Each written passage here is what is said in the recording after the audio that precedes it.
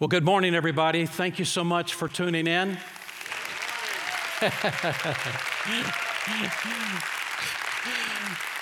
For all of you who are watching online, I've got news for you. In this auditorium right now, there are real live people. It's true. And they're all good looking. Every last one of them. And you say, well, but they've got masks on. Yeah, but they've got the most beautiful eyes I've ever seen in my life. I know what I'm about to say is totally crazy. I know it is just lunacy. But I dream of a day in which people wake up on Sunday morning and they get dressed and they get into their car and they drive to the Missouri City or the Sugar Land campus and they walk into the worship center and they worship with real live people. And I'm thinking that that's going to keep growing every single Sunday. How about all of you in this room? I think that's going to keep on growing. Now, for everybody that is in this room right now, I've missed you.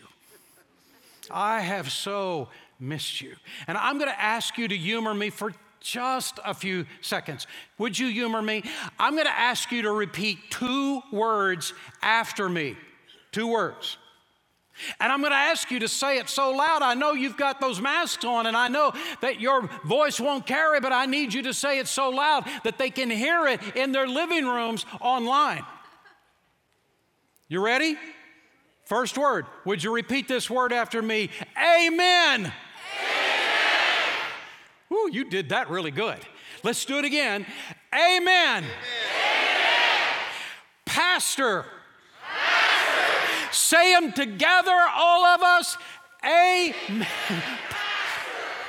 Oh, I've been dying to hear that.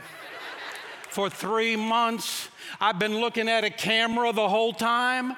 I didn't know if anybody was listening. I didn't know if anybody was agreeing. And I just needed to know somebody knew how to say, amen, Pastor. So thank you very much. Now, let me tell you about these masks. I don't know anything about masks. I don't know how many people really know about masks. But I have heard that some people, they struggle with masks a little bit, or some masks are so tight, you really can't get the air that you need. So here's what I want to say to you. Anytime you feel you have a need to do it, you just bow your head, open up the bottom of that mask, get a few big whiffs of air, and put the mask back on, and you do it as often as you need to do it, okay? I'm just wanting you to know you got permission to do that. Now, whether we're at Sugar Land, or we're at Missouri City, or we're at the Darrington campus, or we are online, we together are Sugar Creek Baptist Church. And today is Pentecost Sunday. That means that 2,000 years ago, on this day, the Church of Jesus Christ was born. Amen. God knew. Amen. Oh, I'm loving you. I am loving this crowd. God knew that we could not do what He had called us to do in our own power. And He wanted to have a deeper relationship with us. And so on Pentecost Sunday, the Spirit of the living God came to live inside of us. Bethlehem is God with us. Calvary is God for us, but Pentecost is God in us. Do I hear an amen in this room? Amen. It is exactly what the guy was saying that I read when he said, many people have gone to Calvary for pardon, but so few people have gone to Pentecost for power. The word Pentecost simply means 50 days. And for our Jewish friends, it means 50 days from the celebration of Passover. But for Christ followers, it means 50 days since the resurrection of Jesus Christ. So listen to what happened on that first Pentecost. Acts chapter 2 and verse 1. On the day of Pentecost, all the believers were meeting together in one place. And suddenly there was a sound from heaven, like the roaring of a mighty windstorm, and it filled the house where they were sitting. Then what looked like flames or tongues of fire appeared and settled on each of them. And everyone present was filled with the Holy Spirit and began to speak in other languages as the Holy Spirit gave them this ability. On that first Pentecost in first century, on that first Pentecost, the church of Jesus Christ became unstoppable. And in the 21st century, the church of Jesus Christ is still unstoppable. And that is what I want to talk to you about today. In the early church, these early Christians had a clear understanding of their purpose. 50 days before, Jesus had resurrected from the grave. And when he resurrected, he met with his disciples not 4 minutes and then disappeared to heaven, not for hours, not even for 4 days, but for 40 days. He met with his disciples day after day after day after day. And the Bible says in Acts chapter 1 that as he was doing that, he was going back over all that he had taught them. All that he had said to them for those 3.5 years of the kingdom of God. He explained to them what that cross was about, what he was doing on the cross, what the resurrection is about, what the plan of God is about. And these disciples now, their eyes were open. Their understanding was crystal clear. They fully understood what Jesus was now saying. And when Jesus got to the end of the 40 days, these disciples were fully understanding, but they had no power. And then Jesus, just before he left, in Acts chapter 1, verse 8, said to them, "But you shall have power after the Holy Spirit has come upon you, and you shall be my witnesses in Jerusalem and Judea and Samaria and to the ends of the earth." What Jesus was saying to them is that I want you to be my mouthpiece. I want you to be my legs and my feet and my hands and my arms. I want you to be me on earth. I will empower you, and I will give you all the ability to be who I want you to be. All of that, I want you to be a church on mission for my name. And they said to him, "But when will the power come?" And Jesus said to them, "I want you to go to Jerusalem, and I want you to begin to pray." How long do we pray? You pray till the power comes. How long will it be? You keep praying till the power comes. How will we know when the power has come? When the power comes, you will know. And they went to Jerusalem. Jesus ascended up into heaven. And for 10 days they prayed. And they poured out their heart to God. I have a feeling that during some of that time, they were thinking internally to themselves, and even maybe speaking it out loud, I don't know. But how in the world can we take the gospel to the ends of the earth? Jesus is not with us anymore. Look at us, we're poor, we're uneducated, we have no resources, and the government is against us, and the religious leaders are against us. But those same people, before all of the smoke cleared in that first century, had turned the world upside down. So how did this happen? How did it take place? Well, it began with the early church being united in love and prayer. Acts chapter 1, verse 14 says, "And all of these, with their minds in full agreement, devoted themselves steadfastly to prayer, waiting together." I want you to notice full agreement. Full agreement does not mean that we all agree on every topic. That did not happen in first century, and it sure isn't going to happen in the 21st century either. That we agree on every topic. That is not what that word means. What the words mean is this: they came to a sense of brokenness about their sin. They came to understand how desperately sinful their sin actually is, and the brokenness that they have with God, and they came to repentance in their heart to the Lord. "Oh God, we come to full repentance to you, and God, God forgave them. And then they turned to each other and they began to ask for forgiveness of the things that they have said and the things that they had done and the brokenness that was between them. And they came to unity. Unity with God and unity with each other. That's what full agreement actually means. I agree with Lloyd Ogilvie when he said in his book, Drumbeat of Love, I have always felt that Pentecost happened not just according to a date on a calendar, but in response to the reconciliation among disciples. There were deep tensions among them during and after Jesus' ministry. There were sharp divisions and conflicts among these strong-willed people. Until they were together on their knees, fully open to God and each other, the Holy Spirit could not be given. I've never known a contentious group to receive the power of the Holy Spirit, nor have I ever seen a church where there was disunity and dissension prevail to receive the blessing of the Holy Spirit. They cleared their relationship with God. They cleared their relationships with each other. And all the while they began to understand better who they were. And in the midst, they began to better understand who God is. I know we understand our challenges. I know we understand our roadblocks, but sometimes we forget that our God is greater than our challenges. And our God is greater than our roadblocks. I think sometimes we forget what the glorified Jesus Christ looks like in heaven.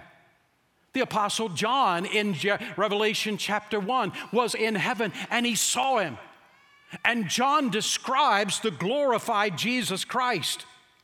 He said his head and his hair are white like wool. His eyes are as a flame of fire. His feet are like unto fine brass as they burn in a furnace. And his voice is the sound of many waters. Out of his mouth comes a sharp two-edged sword, and in his countenance is as the sun that shines in its strength. That doesn't look like a weak glorified Jesus Christ, does it? That is a powerful Jesus Christ. This is the same Jesus Christ that the Bible says that his name has been exalted above every name, that at the name of Jesus every knee shall bow, every tongue will confess that Jesus Christ is Lord to the glory of the Father. This is the same Jesus who said to us in John chapter 15 and verse 7, that if you abide in me and my words abide in you, you shall ask whatever you will, and it shall be done unto you.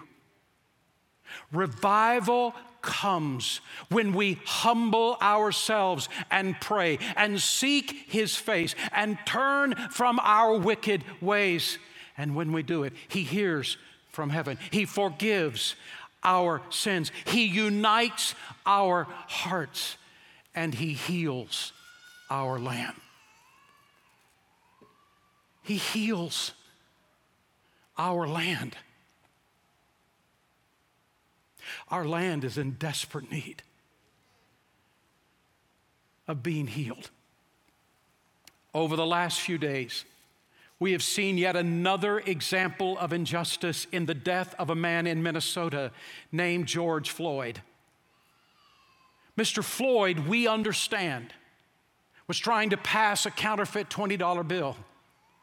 And that was wrong, but he shouldn't be dead because of it. In watching the videos of what happened, they give a clear evidence of heartless racism.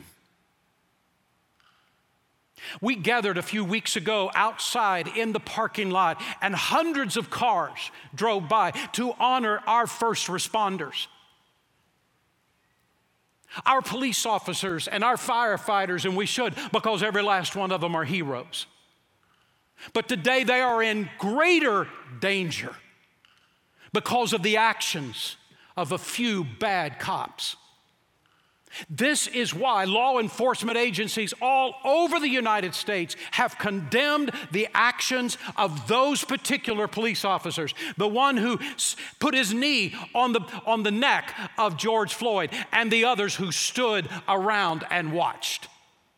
And they have lifted up their heads and their voices, and they have said, this was wrong. This is not what we were trained to do. This is not who we are. This is not how we act.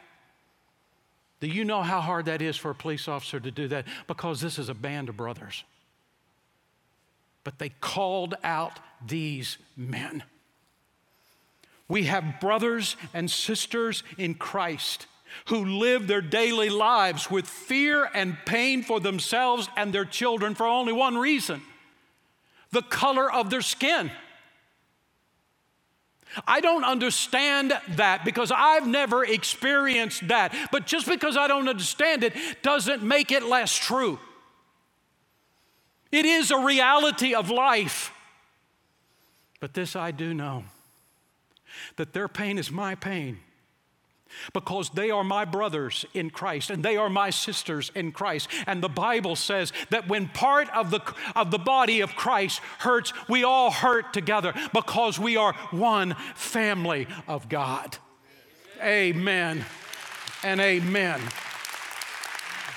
I am frustrated at the looters. I am frustrated at these guys who are running around and they're burning stuff and they're threatening other people. I am frustrated at them because they take away from the peaceful protests that are trying to say, this is a problem. Would you look up and see it?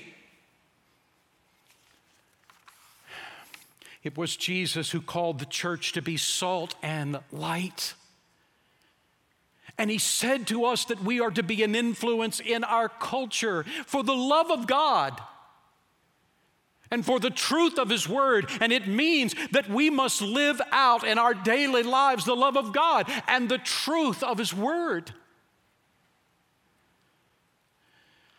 It is time for racism in our country to stop. And I cannot imagine a group more powerful to be the leader in that than the Church of Jesus Christ.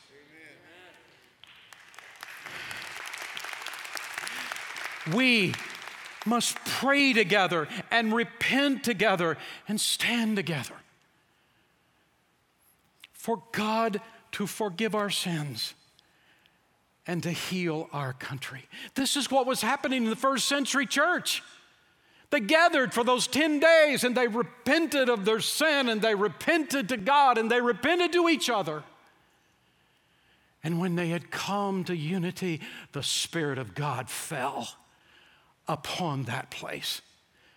Why was Pentecost such a life-changing moment? Because God came to live inside of his followers, not just in the first century, but in the 21st century. Every one of us who come to know Jesus Christ as our Savior have the Spirit of the living God come to dwell in us forever. Listen to what the Bible says in 1 Corinthians chapter 6, verse 19. Or do you not know that your body is the temple of the Holy Spirit who is in you, whom you have of God, and you are not your own?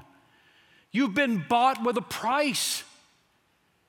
Therefore, glorify God in your body. The Bible says to us that not only has God come to live inside his followers, but now God the Spirit becomes our power. Jesus said, but you will have power when the Holy Spirit comes upon you, and you will be witnesses of me. God's power will be shown in our life in various ways. It'll be shown in calmness and quiet confidence when others are panic-stricken. It'll be showed in boldness and courage when others are cowering back. It will be a direction or a leadership by God at just the right moment, or a supernatural ability for just the right situation. God's power will always be shown in a way that allows us to be witnesses for Christ wherever we are, because the whole purpose of us having this power is to be a witness for Jesus Christ. So how do you have this power? You say, Pastor, I've got the Holy Spirit living in me. I've accepted Christ as my Savior. Then how does this power become released in my life? Just exactly the same way that happened in first century. We come to God and we admit our sin. We come to understand the sinfulness of our sin. We stop making excuses for our sin. We stop blaming somebody else for our sin, and we own our own sin. And we come to understand how desperately sinful in the eyes of God our sin is, and we go to God with brokenness and ask for forgiveness. And then we pick up the phone, or we get with someone that we already know we have a broken relationship with. And we go and we talk it out and we hear each other out and we forgive each other. We come to forgiveness of each other. We are willing to open our hearts to each other. And then we surrender ourselves to God. This is the formula. This is the formula. The equation for obtaining God's power is a clean heart with God, plus repaired relationships. All the relationships in your life, one after another, getting them fixed, plus a surrendered will under God's control in every one of these things. Now open up your heart for the power of God to flow through your life. Pentecost is a good day to remind us of who we are. We're always facing obstacles. They're coming from everywhere. We never even anticipate some. The last 3 months is a perfect example. Who in the world 3 months ago would think we would be sitting here with masks on in Sugar Creek Baptist Church Worship Center, or watching mostly online? Who could have ever guessed such a thing?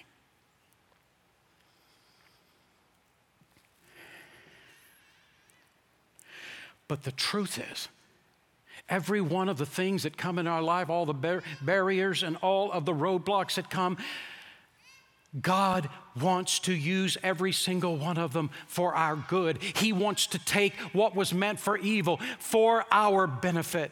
It was Satan who meant this for evil, but God meant it for good. It was Satan who tried to shut down this church, but God expanded our boundaries through this. He didn't shut us down. He opened our eyes to more opportunity, because that's what God does.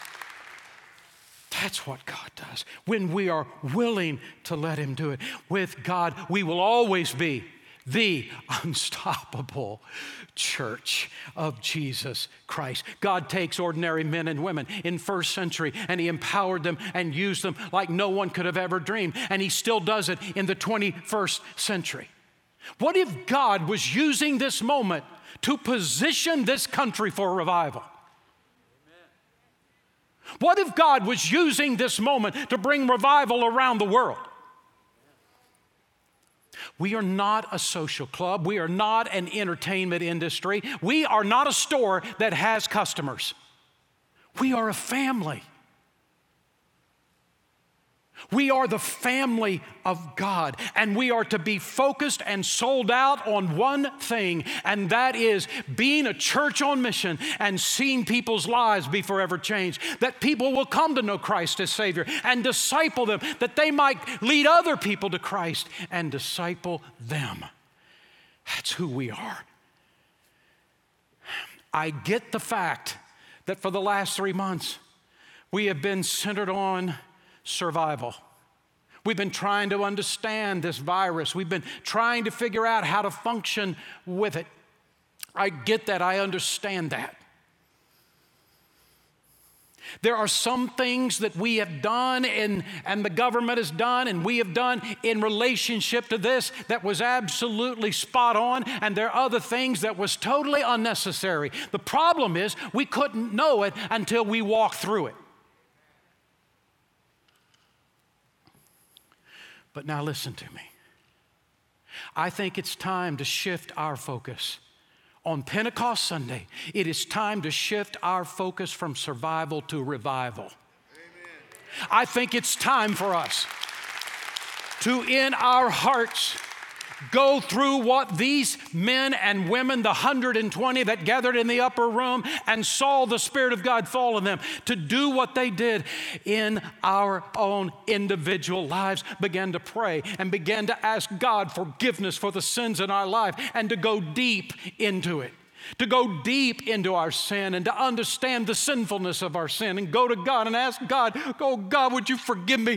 I can't believe what I have done to you. And oh God, I come to you and I ask, would you forgive me and cleanse me from all unrighteousness? And God will always forgive if we're willing to come and own. He will always forgive us and then go and start making relationships right in our life.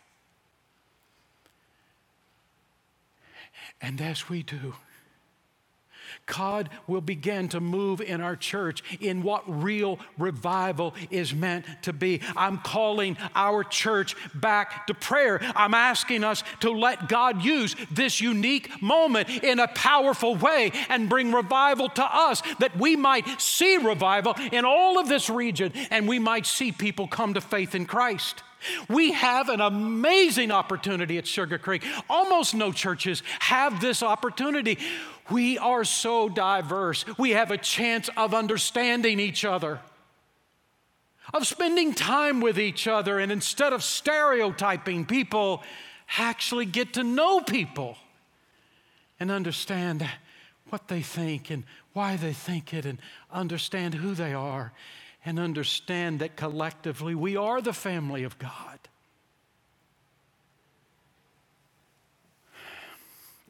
Our job is to enlarge the size of heaven, to keep sharing Jesus Christ with anybody and everybody that we can, and not just in this region, but around the world. And we're going to keep doing it at Sugar Creek Baptist Church until we hear a shout from heaven and the trump of the Lord call out, and we see Jesus Christ in the air and we go to meet him. And until that moment happens, we're not quitting.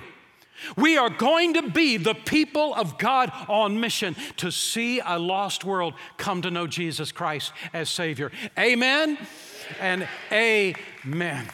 Let's bow together for prayer. Father, we come to you today, and oh God, we acknowledge, God, we need you and we need cleansing. I pray, Father, you'd bring cleansing across this church. Brokenness in men and women and teenagers and children. Brokenness. A relationship restart with you. And Father, I pray that you would bring healing to family members and extended family members and friends and church members. That you would unite and clean out our relationships. And oh, Father, I pray you would bring a deep-seated surrender. Oh, Father, may the power of your Spirit fall upon this church as we release the Holy Spirit within us to be everything that he is intended to be in and through our lives. And we pray this in Jesus' name. Amen. If you're online and you want to receive Jesus as your Savior, go to the Next Step Center online, and even in the room, go to the Next Step Center online and talk to some people face to face, one of our ministers, about that relationship, about that decision, that need that you have in your heart. We always end our services by sharing the purpose statement of our church. And now I don't have to say it by myself. We can all say it together that are in this service, and I'm going to ask you at your home if you'd do the same. Would you say our purpose with me? Our purpose is to love and lead all people to life change in Christ. God bless you online. We'll see you back next Sunday.